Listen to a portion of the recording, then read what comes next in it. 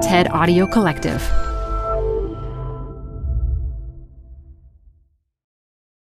Hi, I'm Debbie Millman.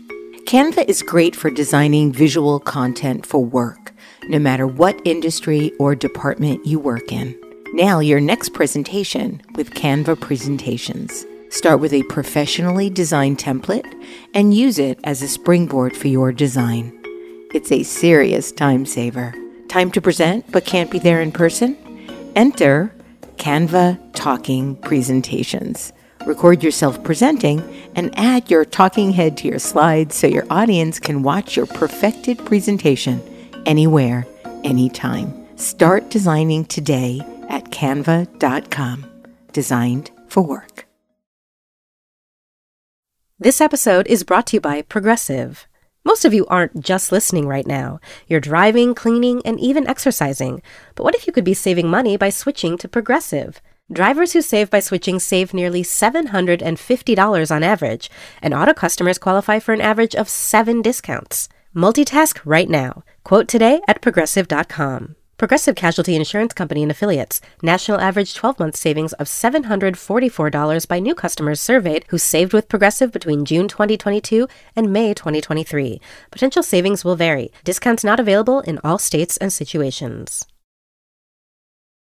A new season of Design Matters with Debbie Millman will start soon. The episode you're about to listen to originally dropped in July of 2020. After too many years cooking food for rich people in the Hamptons, I didn't quite understand what my purpose was. This is Design Matters with Debbie Millman. For 16 years, Debbie has been talking with creative people about what they do, how they got to be who they are, and what they're thinking about and working on. On this episode, Debbie talks with Gabrielle Hamilton about her career as a cook and as a late-blooming writer. I said to myself, you're not a writer, lady. So let's get with the program here. You're just not a writer. You're a cook. So get with it. No one knows what you're looking for in a doctor better than you, and no one's better at giving you the tools to find the perfect doctor than ZocDoc. The people who created ZocDoc found the major pain points in healthcare, all the things that weren't working, and said enough. And they made booking a great doctor surprisingly pain-free. ZocDoc is a free app that shows you doctors who are patient-reviewed, they take your insurance, and are available when you need them. Read up on local doctors, get verified patient reviews, and see what other real humans had to say about their visit.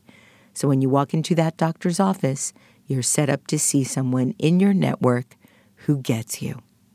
Go to ZocDoc.com/Design Matters and download the ZocDoc app for free.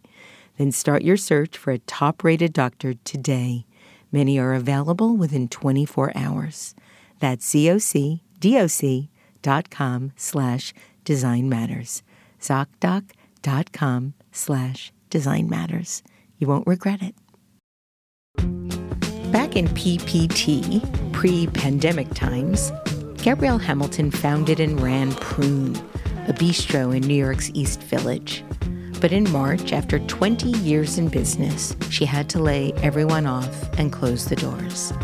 Indeed, the shutdown has been such a catastrophe for restaurants that one wonders how many of them will be left when it's safe to socialize again. But fortunately for us, Gabrielle Hamilton's talents extend beyond the kitchen. This 4-time James Beard Award-winning chef is also the author of a best-selling memoir, Blood, Bones, and Butter, The Inadvertent Education of a Reluctant Chef. She's also in the Emmy-winning television show on PBS, and she's a columnist for the New York Times. She joins me from her home today to talk about what was, what is, and what might come. Gabrielle Hamilton, welcome to Design Matters. Thank you for having me. Oh, absolutely. Gabrielle, I know you're quarantining with your 2 teenage boys, and you've stated that while artisan bakers may prefer their bread dense and chewy and crusty, your boys don't. And if you're going to lure them from their rooms in hopes of meaningful conversation about their inner lives, You need Kaiser rolls as perfect as those from the deli, with cottony interiors, dry, dusty domes, light and hollow in your hand, with a scattering of poppy seeds or cornmeal on their cloverleaf patterned tops. Why Kaiser rolls? Why Kaiser rolls, my people? They're good enough eaters, but they are not what you would think of as obnoxious chef children asking for the balsamic vinegar to be passed at the meal or requesting foie gras. That is not what happened in my household. So they like a Kaiser roll. So it was my pleasure to make them. What are you putting on the rolls? Oh God. The littler one, the younger one likes plain liverwurst, or he likes cream cheese and smoked salmon, and the older one will take salami and cheese or deli meats. Are you thinking less of me right now when you recognize that my children are? No, I know how you raise them on buttered noodles, so no judgment here whatsoever. They're good. You grew up in rural Pennsylvania, in a town that shared a border so close to New Jersey that you could walk back and forth between the two states just by crossing the Delaware River. And you were the youngest of 5 children. You've written about how your house was not really a house at all, but a wild castle built into the burnt-out ruins of a 19th century silk mill. Can you tell us a little bit more about the house and the kitchen? My father bought those ruins, I think, in the early 60s, and it had, in fact, been a silk mill. But it was the outside 4 remaining walls of a maybe 5-story mill next to a creek. And he designed and built our house onto the outside 2 walls and left the remaining ruins as a kind of attachment or courtyard. And we grew up in this house, and it was spectacular. It was dramatic, theatrical. There were rooms that had sort of soaring cathedral ceilings, and then tiny Warren-like bedrooms that were no bigger, like on a ship. So it was a dramatic house, and it was a great place to grow up. Do your parents, or does your family still own the house? Oh, no. My parents divorced when I was 13 or 14, their finalization, but no one's owned the house for a long time. Your mother was a ballet dancer at the Met in New York City when she married your dad, who was a set designer for theatrical and trade shows. You've said this about your father. From him, we learned how to create beauty where none existed. How did he do that? He had a remarkable, uncanny ability to see what didn't exist, to imagine, let's say, the ruins of the Acropolis complete with all the columns intact and the plants and the people. And he was a real dreamer. And that's what I mean by that. He could see things that most people couldn't. So is that a very strong imagination or a very active sense of vision, internal vision? That's what I mean. You've written about how, as you were growing up, your parents seemed incredibly special and outrageously handsome to you, and you could not have boasted of them more or said your name more proudly to show how it directly linked you to them. Yet you vividly wrote this in your memoir about a moment you just mentioned, about one of the early defining moments of your life. I was gazing at a full bushel of apples when my mother made a stunning announcement, which I have possibly never recovered from. Jim, it's over, and the kids and I have decided you should go. Gabrielle, this statement came completely out of the blue. You had no inkling back at the time that this was possible?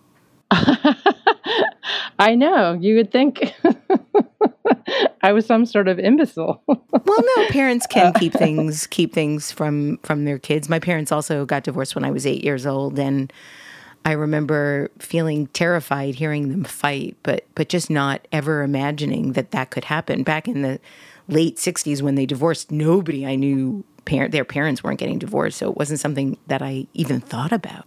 I never saw them fight. I had no idea that there was any trouble in River City. I was in my little preteen cloudy mind, and also everything seemed pretty nice to me. It was just a exuberant childhood that I didn't know anything was going poorly. I thought my dad was great. I thought my mom was sort of great. I could appreciate her qualities. Our complicated relationships with our mothers. Yeah. And the thing that, I don't know if it's clear, but what I couldn't recover from in the moment is not that they were getting divorced. It's that she enlisted all of us in banishing him from the home without any consultation. I had no idea. And there she was, and the kids and I think you should move. And I was stunned, and I've never recovered, frankly, from that kind of non-consultative decision-making and being used as a weapon in the arsenal against this man who I was, in love with. It was my dad. Yeah. So the divorce, I think, would have been fine. I just don't think they did a very professional job of it. Oh, they were terrible. Yeah, no, after they separated, you were left in the house for an entire summer with your slightly older brother, Simon. And while he was a little bit older, he was certainly not in a position to take care of a 13-year-old girl reeling from your family falling apart. And I'm wondering, Gabrielle, if you could share a paragraph from your memoir talking a little bit about what happened next. I smoked cigarette butts salvaged from public ashtrays and sidewalks and retrieved from the asphalt from passing drivers who flicked them out the car window. I wore candy, spiked heels that I shoplifted, and a watermelon red tube top. I did my first line of coke, and then my second and third, and made lots of friends in town who, like me, had no curfew and nobody watching, but who, unlike me, were 20 and not 13. I hastily grazed through the menu of adult behavior and tried on whatever seemed attractive for whatever inchoate reasons as they occurred to me. It was a spectacularly scattershot and eclectic approach, as I found myself still going to Little League practice in the afternoons while reading D.H. Lawrence's Women in Love at night, because it had a photograph of naked people in bed on the back jacket. Then, pretending you were 16, you got a job bussing at a local restaurant called Mother's, ironically. You've written about how you didn't know how to wear an iron shirt, how to properly pour ice water, the right way to clear a plate, yet you felt instantly at home and have stated, just like that is how a whole life can start. But working in a restaurant was not what you were considering as a profession when you grew up, was it? Oh, no, not at all.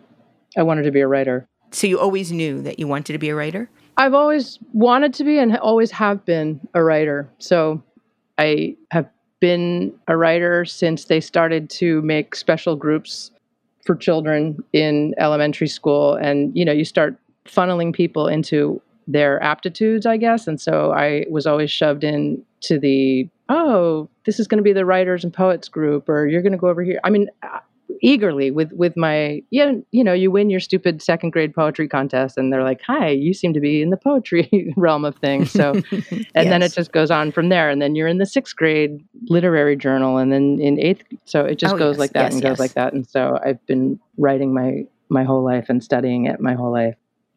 In June of 1982, when you were actually 16, you graduated from your alternative high school, barefoot in an ankle-length white gauze dress you'd shoplifted from a store in the town you grew up in. The next day, you moved to New York City with $235 that friends of your parents had given you for graduation gifts. And what were you planning on doing? And where did you live at that time? When I moved to New York, I was accepted at NYU, which I would be starting in the fall. And I had skipped 9th and 12th grade, so I was 16, and I was moving to New York, and my sister had an apartment in Hell's Kitchen on 29th and 10th, and that's where I was headed, and I was going to find a job and start college in the fall, and I did all of those things. Eventually. Gabrielle, I also lived on 29th Street. I lived on 29th Street between 8th and 9th Avenue at the same time. So you know the name. I do know the name. I went to that same little bodega on the corner of 8th Avenue and 29th Street where you bought To your buy the little rotten bruised fruit. Yeah. You went to the Blarney Rock and Yes. Oh, how funny. There was a lot of drug dealing on my block. There was a lot of crack dealing right next to the bodega. And I read that you had a cockroach infestation of epic proportions. I had a mouse infestation. It was so bad I actually ended up having to get a cat, even though I was allergic. They weren't even scared of me. They just lived on the furniture. And I'd go by and they'd just sort of look up and wonder why I was there. Just like the roaches. Like, oh, you're home? You eventually got a job at the Lone Star Cafe, the one with the giant iguana on the roof and overlooks Fifth Avenue, and you turned 17 during a waitress shift there, high on coke. Did you ever feel like you really had a problem with coke, or was it just more recreational use? That was not recreational at that time. Okay. It started to become mandatory to get the day done, to get the evening accomplished. And then if you've ever done a lot of coke, it sort of begets more coke because you wake up whenever you wake up and you feel like shit. And the thing that makes you feel better is more coke. It stimulates you. It takes your headache away. You're sort of back in the game and functioning. And so it kind of, you keep needing it. How did you eventually stop? Well, I got in some big effing trouble. And do you want to tell our listeners what happened as we move into the next chapter of your Sure. I mean, I wasn't life. Just doing coke. I was part of a, would you call it a company-wide scheme that was taught to me by the older, seasoned staff after a while of grand larceny and possession of stolen property. And we had a couple of ways of stealing money from the company. And I was practicing both of the ways, and so was everyone else. And we all got busted eventually. And the servers, we were all bonded, so the insurance company wanted to press charges and to recover their losses, I suppose. And then they discovered my age and the fact that I should not have been in the building at all and should not have been serving alcohol. So I had a lucky out, but the out was severe.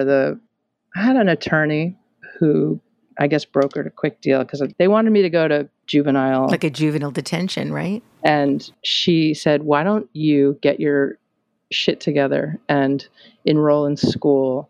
Can you start to look like not a 16-year-old who's just wandering around New York City doing drugs and working in a bar? It would do a lot for you. And so I got an interview and put in an application at Hampshire College and got accepted and left the city very quickly and abruptly and landed in the countryside of Massachusetts and couldn't find the coke and came right on down up there. Yeah. You know, that's so interesting when you talk about hearing the news about your parents getting divorced, your mother leaving your father or asking him to leave, moving to New Hampshire, and then even one of your first impressions of the location that is now Prune. Apples figure in all three of those experiences and how you write about them. Oh, Debbie, I love this when it happens. I never knew. Who knew? Yeah, all three times. I love it when readers show you stuff that you didn't see on your own. Someone wrote me a fan letter of that book, Blood, Bones, and Butter, and said, oh, and do you know that whatever the trees are that I'm hacking down in the backyard of the house in Puglia? Yes. You know those are poisonous, right? And I was like, what? The metaphor. Wow. I didn't know. That's incredible. Oh my I know. God, that is quite a metaphor. Oh my goodness.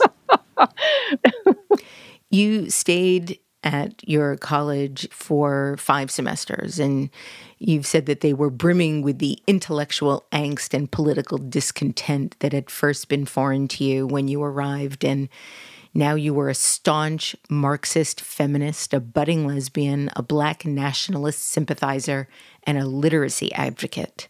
And you were also, once again, a dropout. And for a while, you moved into the cold basement apartment of your father's house.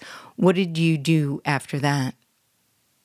I cleaned houses and I cleaned nightclubs and I cleaned bed and breakfasts. So I worked as a cleaning lady and I worked in a restaurant. I went back to Mother's that had been sort of a childhood Yes. job and returned as an older person when I could be a server and a bartender. And I saved up some money and got a backpack and a one-way People's Express ticket for $99 to, I think, Bruges, and landed in Belgium and traveled for the next almost 2 years around what I had hoped to be around the world. But I think I was, 19 when I started that trip and ended when I was 21. I got as far as Southeast Asia. Gabrielle, speaking of moving to Europe, I did pick a quote out that I'd love for you to share from your book about how that trip came to be. If you can read that, please. Those gloomy thoughts at dusk with the cigarettes turned from thoughts of my own death, which I, an otherwise healthy and robust and well-mannered 19-year-old, couldn't in good conscience accomplish, to significantly politer thoughts of disappearing, which I could. And soon, out of pragmatic consideration for others and a deeply ingrained adherence to good manners, I had planned my own clever death without actual death. I would leave, disappear, send an occasional postcard, and be done with the whole dilemma. Goodbye, world. Goodbye, New Jersey. Goodbye, family, God, and country. Hello, your rail pass. Gabrielle, you learned a lot on the trip and encountered some of the best food of your life in very unexpected places. And you also learned what it really meant to be hungry and realized that to be fed in that state, often by strangers, when in that state of fear and hunger, became the single most important and convincing food experience you ever had. How so?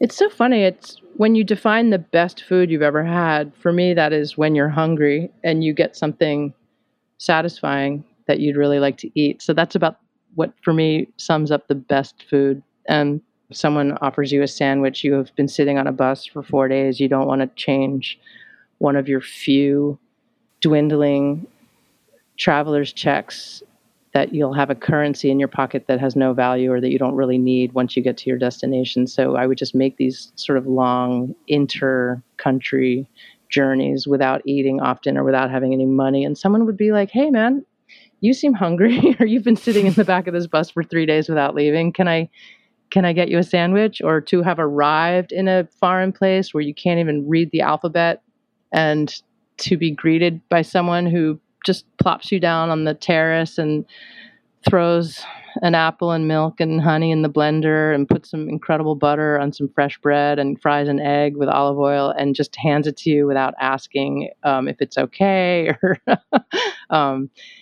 it's the best food. It's the best care. It means so much. It just taught me a lot about my senses also of when I was starving and it had been sort of 7 days with nothing but pumpkin seeds or a raw half red onion or glass of warm vermouth. I remember a week where that was all I ate.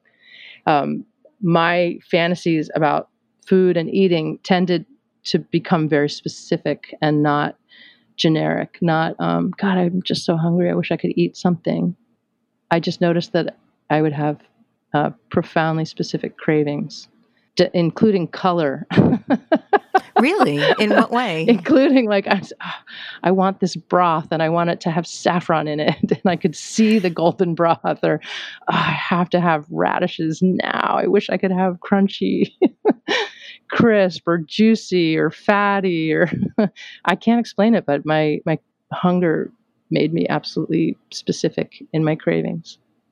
How did it impact ultimately how you began to cook professionally? Well, ultimately, it's all I had, really. By the time I opened a restaurant, I would say I was a very good cook, for sure, but I didn't understand anything about how to run a restaurant.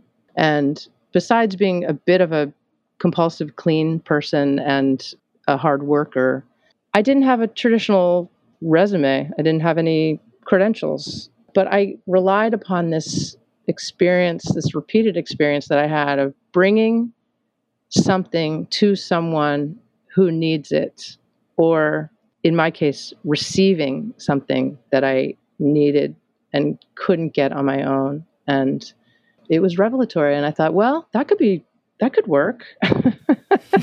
what I lack in plumbing schematic information and HVAC. what I don't know about a certificate of occupancy, like I can probably learn that someday.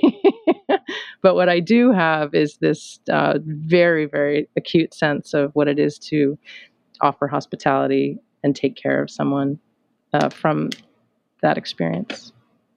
You began a 10-year stint working in what you've called the most unsavory corner of the food industry, and this was after you got back from your trip. What part of the industry was that, and why did you feel it was the most unsavory corner, aside from maybe the poultry processing business? Okay, well, it's slightly hyperbolic, but I hope you giggled a little bit when you read that sentence. I was trying to be a little bit funny. I like your hyperbole. It's all okay. Just being a ham. But in fact, I was working in high volume, high end catering in New York City. While that world does come with some amazement and feats of ingenuity that you can't even believe, the way we could produce dinners for hot, heated, well-cooked dinners for 1,000 people out of, a metal box with cans of sterno in it, in a back hallway of, the Museum of Natural History with, basically saran wrap and duct tape. And I'm kind of not exaggerating, like the things I can do with saran wrap now. But it just was also pretty soulless. It's like factory work. You are making 60,000 little phyllo purses all day. And then you're sitting in the back of an unrefrigerated van on an overturned 5-gallon bucket. Or maybe the 5-gallon bucket is actually full of demi-glace and not overturned and empty. And you're sitting on it and driving out on the LIE to the Hamptons to set up your makeshift shop in somebody's 4-car garage. And you're like, trying to get the lettuce on the plates before it wilts, and you're wearing gloves and your hairnet. And the crews tend to be quite mercenary, understandably. You just sort of want to pass through, make your money, and get out. And if the sour cream goes in the mayonnaise and the mayonnaise goes in the creme fraiche, no one really gives a shit. And at least they put it in a quart container and labeled it and dated it. And I really prefer to work excellent. I do the best that I can, no matter where I am. I do the best of my capabilities wherever I am. And it's sometimes, I find myself in uncomfortable situations when I'm not in a group of like-minded people. And I am automatically alone or abrasive because I have a little bit of control or OCD, or it's not that I can't just let it go in my own station. I'm also, I've got one eye on yours, and I'm like, wait, you can't do it that way. You have to wash your knife, and please wash your hands. Even though I'm not the boss of this kitchen, I just can't live with our sauce ending up this way. And so it was good for me to get out of there eventually and run my own shop and just make everything go the way I think it should go. You also worked for several summers at a children's summer camp in Western Massachusetts. And aside from cooking for your own children, you stated that it's really hard to cook for kids. Why is that? Well, I felt terrified of starving them or disappointing them. I don't know that I love kids so much, but I actually feel for them. I admire children very much, and I didn't want to fail them. So, of course, I wanted to cook food that I thought might be interesting. But I didn't know at the time that children, they just want like salt on the chicken, and they want the chicken to just be brown or fried. One of my favorite moments in the book was how you talked about how distressed you felt by a 9-year-old's disgust with a fleck of basil in his tomato sauce than you had in your entire previous decade of catering. I mean, it was terrible. I wanted the approval of these kids. Yeah, I wanted them to gobble it all down and know that I'd made it from scratch and I didn't just pull it out of the Cisco frozen, truck. And I didn't want to have 100 starving children in the middle of the woods in Massachusetts.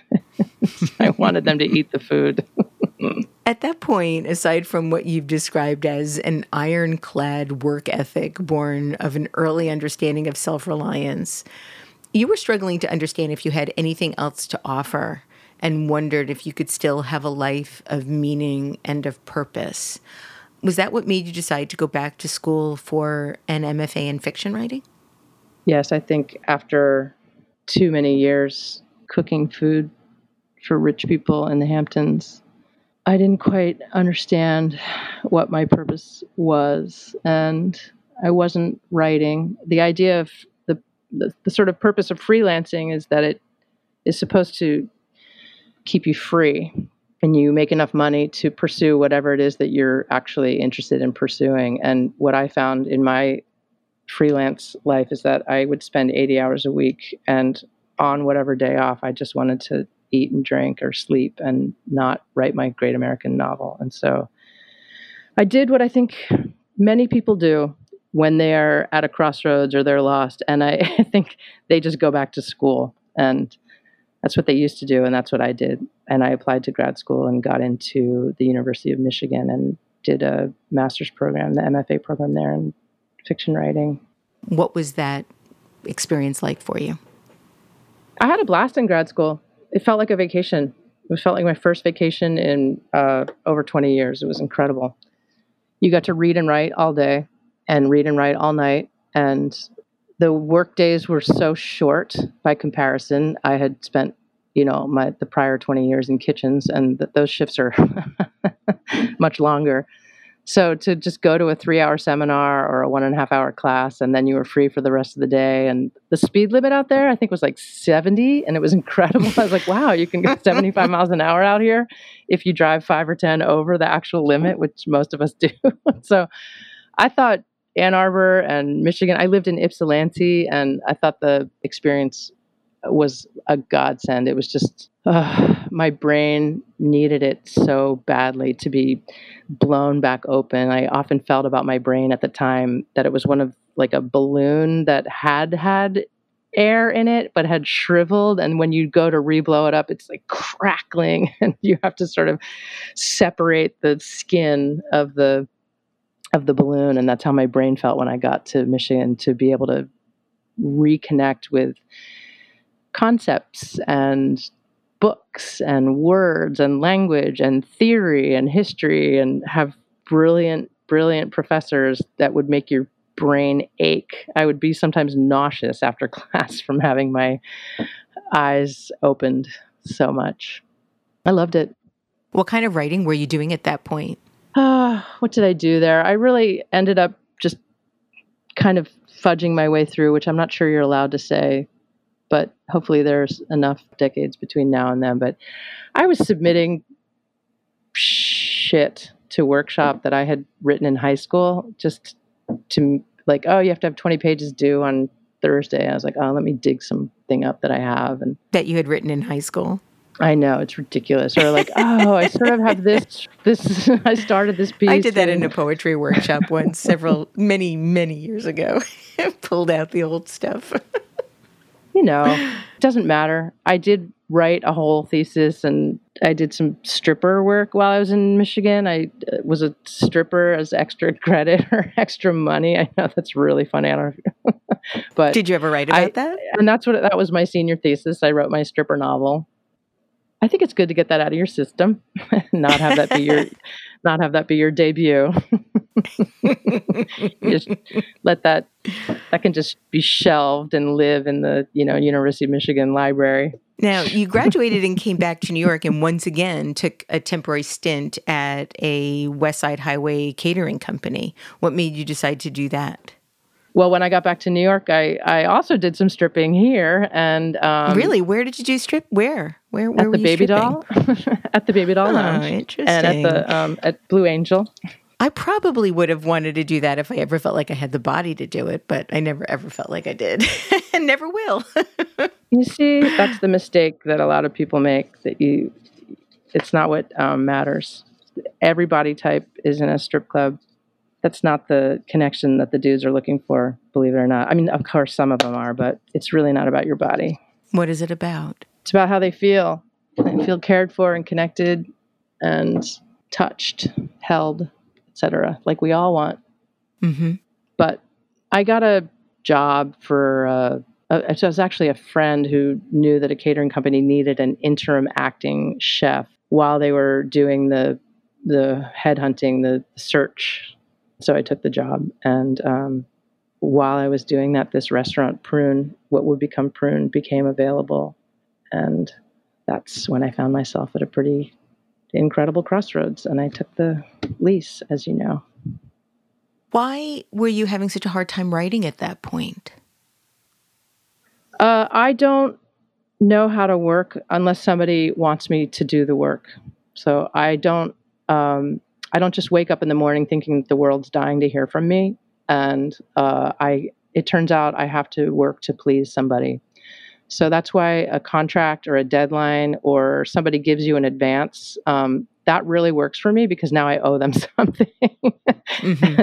But I'm not the kind of person, yes, I am. I do wake up or I write constantly all the time. But what I mean by that is that's just sort of, the shit you put down in your journal or that you put on the back of a grocery store receipt just to get your head cleared, and you shove it in your bag, you shove it in your book or your folder. But I just mean actual writing, when you have to edit and shape and bring the thing to fruition. I won't do that unless somebody is tapping their wristwatch. Hey, TikTok, let's go. It's due on Friday, and you're only allowed 1,200 words. So those mutual things, a deadline and a word count, are my primo. It's like my muse and my editor all at the same time. Hi, I'm Debbie Millman. Canva is great for designing visual content for work, no matter what industry or department you work in. Nail your next presentation with Canva Presentations. Start with a professionally designed template and use it as a springboard for your design. It's a serious time saver. Time to present but can't be there in person? Enter Canva Talking Presentations. Record yourself presenting and add your talking head to your slides so your audience can watch your perfected presentation anywhere, anytime. Start designing today at canva.com. Designed for work. You're growing a business and you can't afford to slow down. If anything, you could probably use a few more hours in the day. That's why the most successful growing businesses are working together in Slack. Slack is where work happens, with all your people, data, and information in one AI-powered place. Start a call instantly in huddles and ditch cumbersome calendar invites. Or build an automation with Workflow Builder to take routine tasks off your plate, no coding required. Grow your business in Slack. Visit slack.com to get started.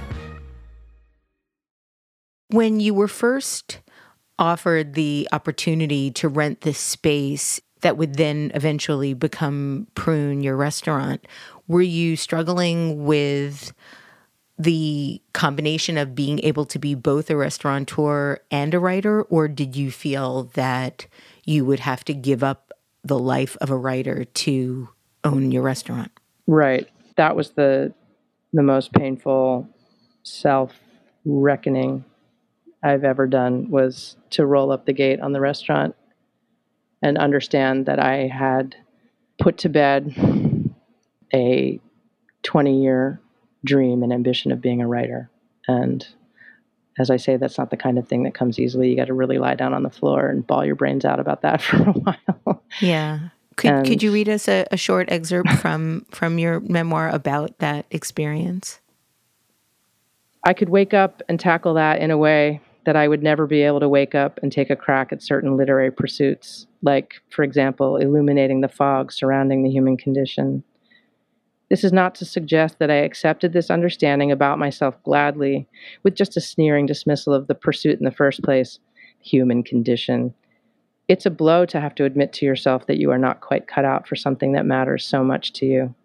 More than a blow, it's a knockout. I had to lie down on the floor of my apartment for a very long time, letting that one sink in. Did I have something more to offer any other talent than a strong work ethic?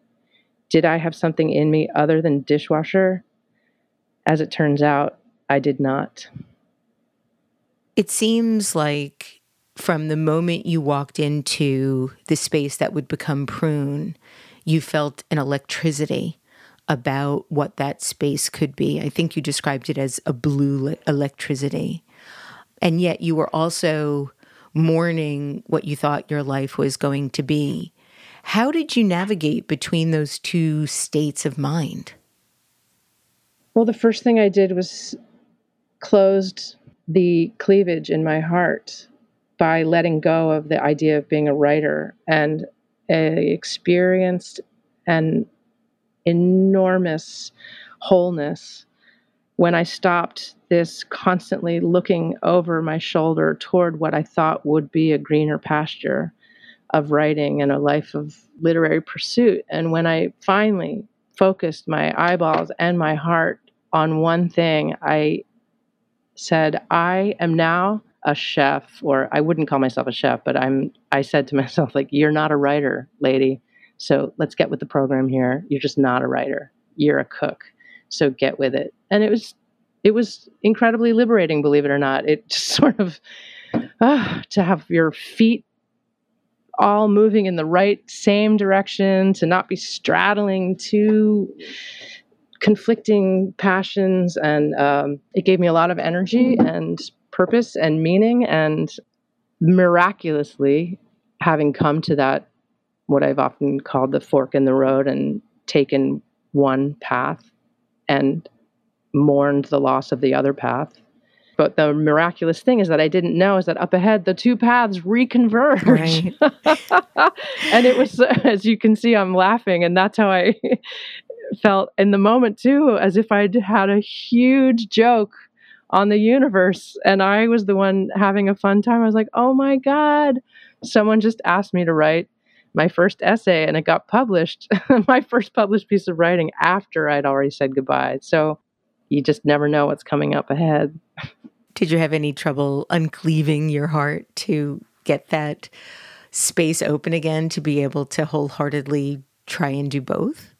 No, I would say that was never a problem. I think the problem thereon after was, how do you get the work done? That's a lot. I don't know about you, but I find writing takes some really substantial time. And, it's brutal. I'd rather go to the dentist. And I hate the dentist. From there on out, it was just sort of, how can I get to the page when I'm picking parsley all day and butchering fish, when I really need to be sitting down and writing with a clear brain? But add to that later a couple of children and other distractions, and then it's just been a torment of time management, but nothing ever about a divided sympathy or loyalty or passion. Prune was the nickname your mother gave you when you were a child. I'm wondering if you could read an excerpt about starting the restaurant. It was a very different time in New York, 1999, New York City, the East Village. At that point, New York didn't have an ambitious and exciting restaurant on every block in every unlikely neighborhood, operating out of impossibly narrow spaces. There was no Eater, no Instagram, no hipster Brooklyn food scene. If you wanted something expert to eat, you dined in Manhattan. For fine dining, with plush armchairs and a captain who ran your table wearing an Armani suit, you went uptown. For the buzzy American brasserie with bentwood caneback chairs and waiters in long white aprons, you stayed downtown. There was no serious restaurant that would allow a waiter to wear a flannel shirt or hire a sommelier with face piercings and neck tattoos. The East Village had Polish and Ukrainian diners, falafel stands, pizza parlors, dive bars, and vegetarian cafes. There was only one notable noodle spot. Momofuku opened 5 years after Prune. I meant to create a restaurant that would serve as delicious and interesting food as the serious restaurants elsewhere in the city, but in a setting that would welcome and not intimidate my ragtag friends and my neighbors, all the East Village painters and poets, the butches and the queens, the saxophone player on the 6th floor of my tenement building, the performance artists doing their brave naked work up the street at PS 122. I wanted a place you could go after work or on your day off if you had only a line cook's paycheck, but also a line cook's palate. And I thought it might be a more stable way to earn a living than the scramble of freelancing I'd done up until then. Prune was born in the ungentrified and still heavily graffitied East Village. And from nearly the time you opened, you got extraordinary reviews. Were you surprised by the response initially? It was profound and overwhelming and completely surprising. The name alone, Prune, was a point of contention, as you can imagine. Everyone, it's like telling someone the name of your baby before you have your baby, I guess, and people want to weigh in on the name. And so, sure, I guess Prune is a terrible name for a restaurant because it conjures like diuretic or poop jokes and old folks. I mean, I know that about 5 years into my restaurant, the United Plum Board of California, or like the Prune Council of California, asked if they could switch their name to Dried Plums, and I can't remember if there was this. Yeah, I remember that because Prune was so unsexy. Yeah, and you made it sexy again.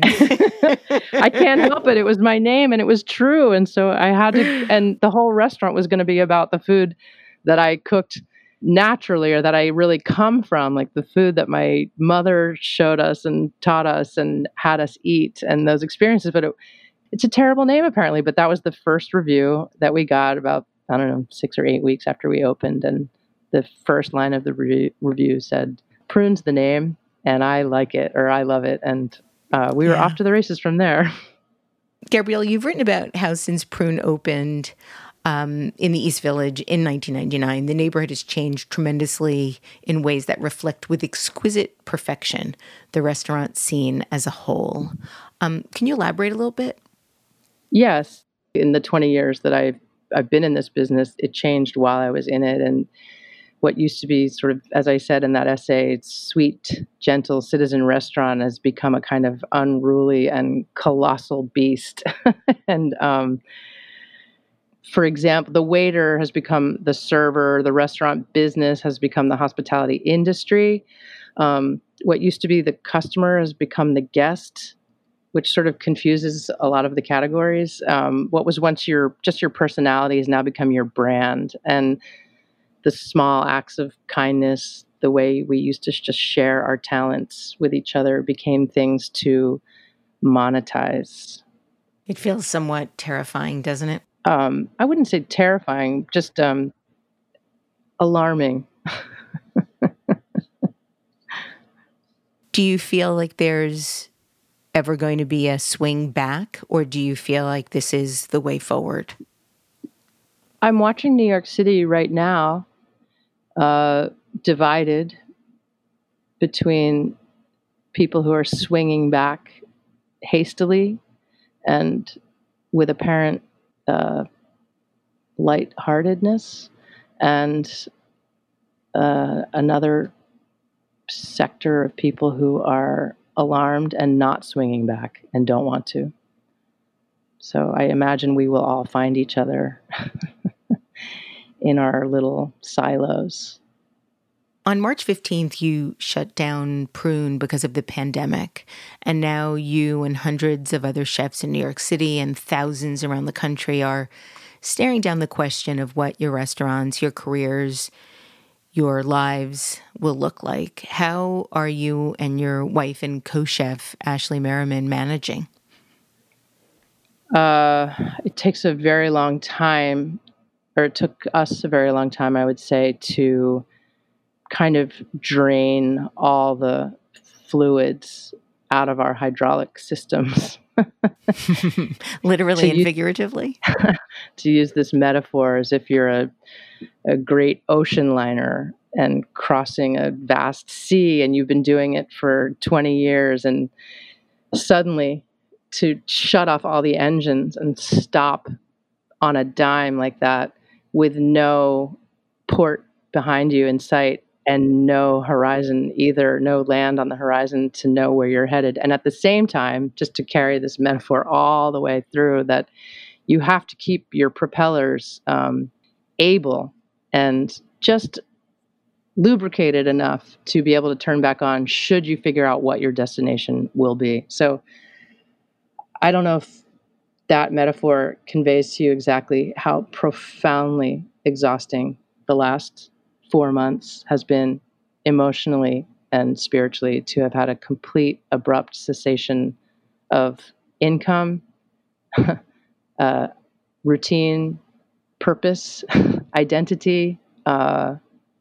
Anyway, I hope I'm describing to you, just by telling you that, how it's been. Yes. I read that you visit the restaurant every day. Do you have any sense of when you're going to be able to reopen? I really don't have a sense of when we'll be able to reopen. And the question for me is, why would we? And the question I have also for my peers is, why should we? We have a remarkable amount of power right now. People are desperate for us to open. And I wish so profoundly that we would join together in some sort of collective action and refuse to reopen until we've fixed some major problems that we had prior to the pandemic, that the pandemic merely illuminated. And I really wish we would figure out if we can all have health insurance and health coverage, or if we could actually figure out a freaking wage that would work for people and not have the restaurant itself act as the government, which we've been doing, subsidizing this experience of working in a restaurant, of going to a restaurant, is so delightful, but it's also, not to use sort of too radical a phrase, but it's on our backs. It's on the backs of people. And it just has to stop. And we have a moment here in front of us to stop it. And while we're defunding police stations, I'm like, why don't we just get rid of ICE while we're at it? And we have it. It's right here in our hands. I hope we don't squander it, but I'm pretty sure, people are scared and they're eager to get back to work. And also, chefs are by nature, I think, just so hardworking and so generous. So they've already pivoted. They're already like, hey man, let's just keep going. Let's keep going. Let's make community meals, or let's do takeout, or without having I'm not saying without having thought it through. They've thought it through. But as you can see, I'm advocating, I wish they'd come to the same conclusion that I had, which is, oh, please don't open yet. Are you really seriously considering not reopening? I have this little jewel box, this little lopsided 800 square foot, not even, I think it's like 600 square foot restaurant that will not work in terms of social distancing. And it's a space that's dear to me, and that I would like the time to sit in it and feel the blue electricity again when the right thing appears. What is the right thing to do here? And I'll know it when I see it, and it does percolate. So I am certain that I will reopen here something at some time. But I do believe that what you used to know of Prune, with 100 people piled in here, sitting on top of each other, is not happening anytime soon. And I was talking to some friends recently, also in the industry, who are all suddenly asking themselves the same questions of, why would I return to that much work all over again now that I've had a taste of this this life where you actually can be home for dinner with your kids and your wife, and you can actually exercise and take care of your health. and see daylight. So there's some big questions here. Are you working on any new recipes? No, I'm working on writing. So you're working on your next book, right? Yeah, that's right. And is the title of your next book Kind Regards? Have you kept it that title? I haven't. I think the title now is Next of Kin. And can you talk a little bit about what's inside the book? I can. I'm not eloquent because I'm still puzzling it out, but what's happening is I'm writing about the suicide death of my oldest brother, and it's not the fact of his suicide death. It's the fact that he's the second of my siblings to be dead while my parents outlived us. And there's a feeling that I found myself having that I couldn't quite reconcile, and that I've spent some time in this book trying to figure out what it is. And that was, they seem to be winning, my parents, and we seem to be losing. And it's a question, I don't know why it came into my head that way, but that's what happened to me automatically. Upon the news of Jeffrey's suicide death, I thought, that makes me feel nervous.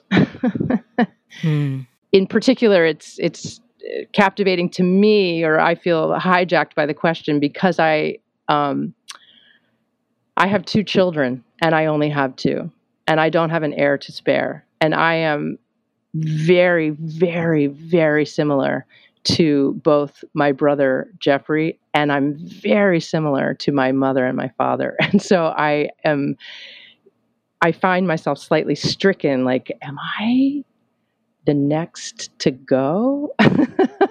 Or am I going to survive my inheritance? And furthermore, am I going to pass on to my 2 children anything that might cause them to kill themselves or to die?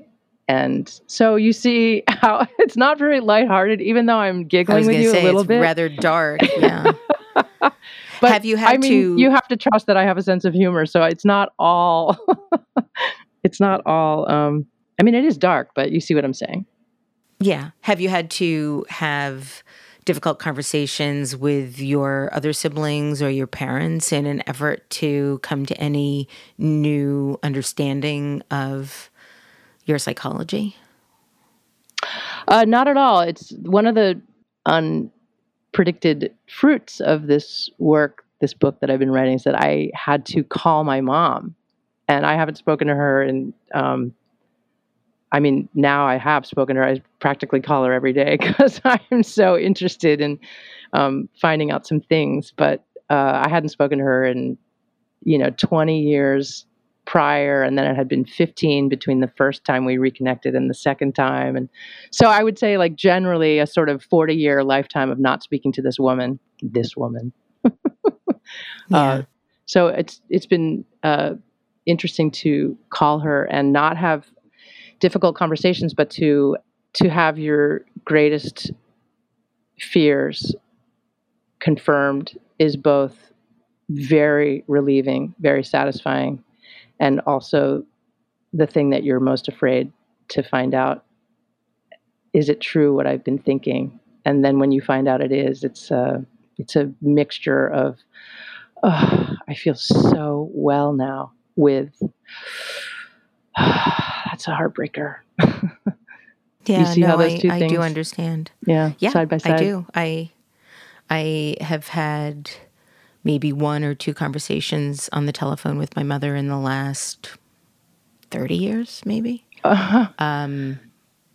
So yeah, I totally understand. It's so complicated. It can be. But one of the things that's been on my mind quite a lot lately, given the state of the world, is the unanswered questions that I have about sort of my origin story and how much time I might or might not have left in trying to find those answers with my dad, now dead for 5 years, and my mom, 80, and we're living in this COVID time, so who knows? So yeah, I've been thinking about that a lot too. I completely understand you, and it's none of my business, but I'm on your side, and I hope you do well there. I'm rooting for you to find the joy Yeah. To get to the giddy place of like, oh, it's so good to just know, or just. Mm-hmm. Yeah. I wish when do it you for think you. we'll be able to read your book? When do you hope that it will be out? I hope to be finishing a pretty solid draft this summer. Slow and steady. I had read that your memoir, your first book, was optioned for a movie, and you were hoping that Robert Downey Jr. would play you. And I thought that would be perfect casting. Don't you think? Tony Stark playing Gabrielle Hamilton. Absolutely. Well, I'm thinking more of the Robert Downey Jr. Iron Man. Gabrielle, I know we've moved on to other topics, but I still would like to close the show with you reading a piece from a remarkably candid article that you recently wrote in the New York Times about having to close down your restaurant because of the pandemic. And I'd love to close the show with you reading a short excerpt from that article. I have been shuttered before. With no help from the government, Prune has survived 9/11, the blackout, Hurricane Sandy, the recession, months of a city water main replacement, online reservation systems. You still have to call us on the telephone, and we still use a pencil and paper to take reservations. We've survived the tyranny of convenience culture and the invasion of Caviar, Seamless, and Grubhub. So I'm going to let the restaurant sleep like the beauty she is, shallow breathing, dormant, bills unpaid, and see what she looks like when she wakes up, so well rested, young all over again, in a city that may no longer recognize her, want her, or need her. Gabrielle Hamilton, thank you so much for making the world a much more delicious place and a more biting place in all the best possible ways. And thank you for joining me today on Design Matters. Thank you so much. I really enjoyed myself. Gabrielle Hamilton is the chef and owner of Prune, which is currently closed because of the pandemic. Gabrielle's wonderful memoir is titled Blood, Bones, and Butter, The Inadvertent Education of a Reluctant Chef, and her cookbook is simply titled Prune. For more information about the restaurant, you can go to prunerestaurant.com or read her columns in the New York Times and elsewhere. This is the 16th year we've been podcasting Design Matters, and I'd like to thank you for listening. And remember, we can talk about making a difference, we can make a difference, and we can do both. I'm Debbie Millman, and I look forward to talking with you again soon. Design Matters is produced for the TED Audio Collective by Curtis Fox Productions. In non-pandemic times, the show is recorded at the School of Visual Arts Masters in Branding program in New York City, the first and longest-running branding program in the world. The editor-in-chief of Design Matters Media is Emily Weiland.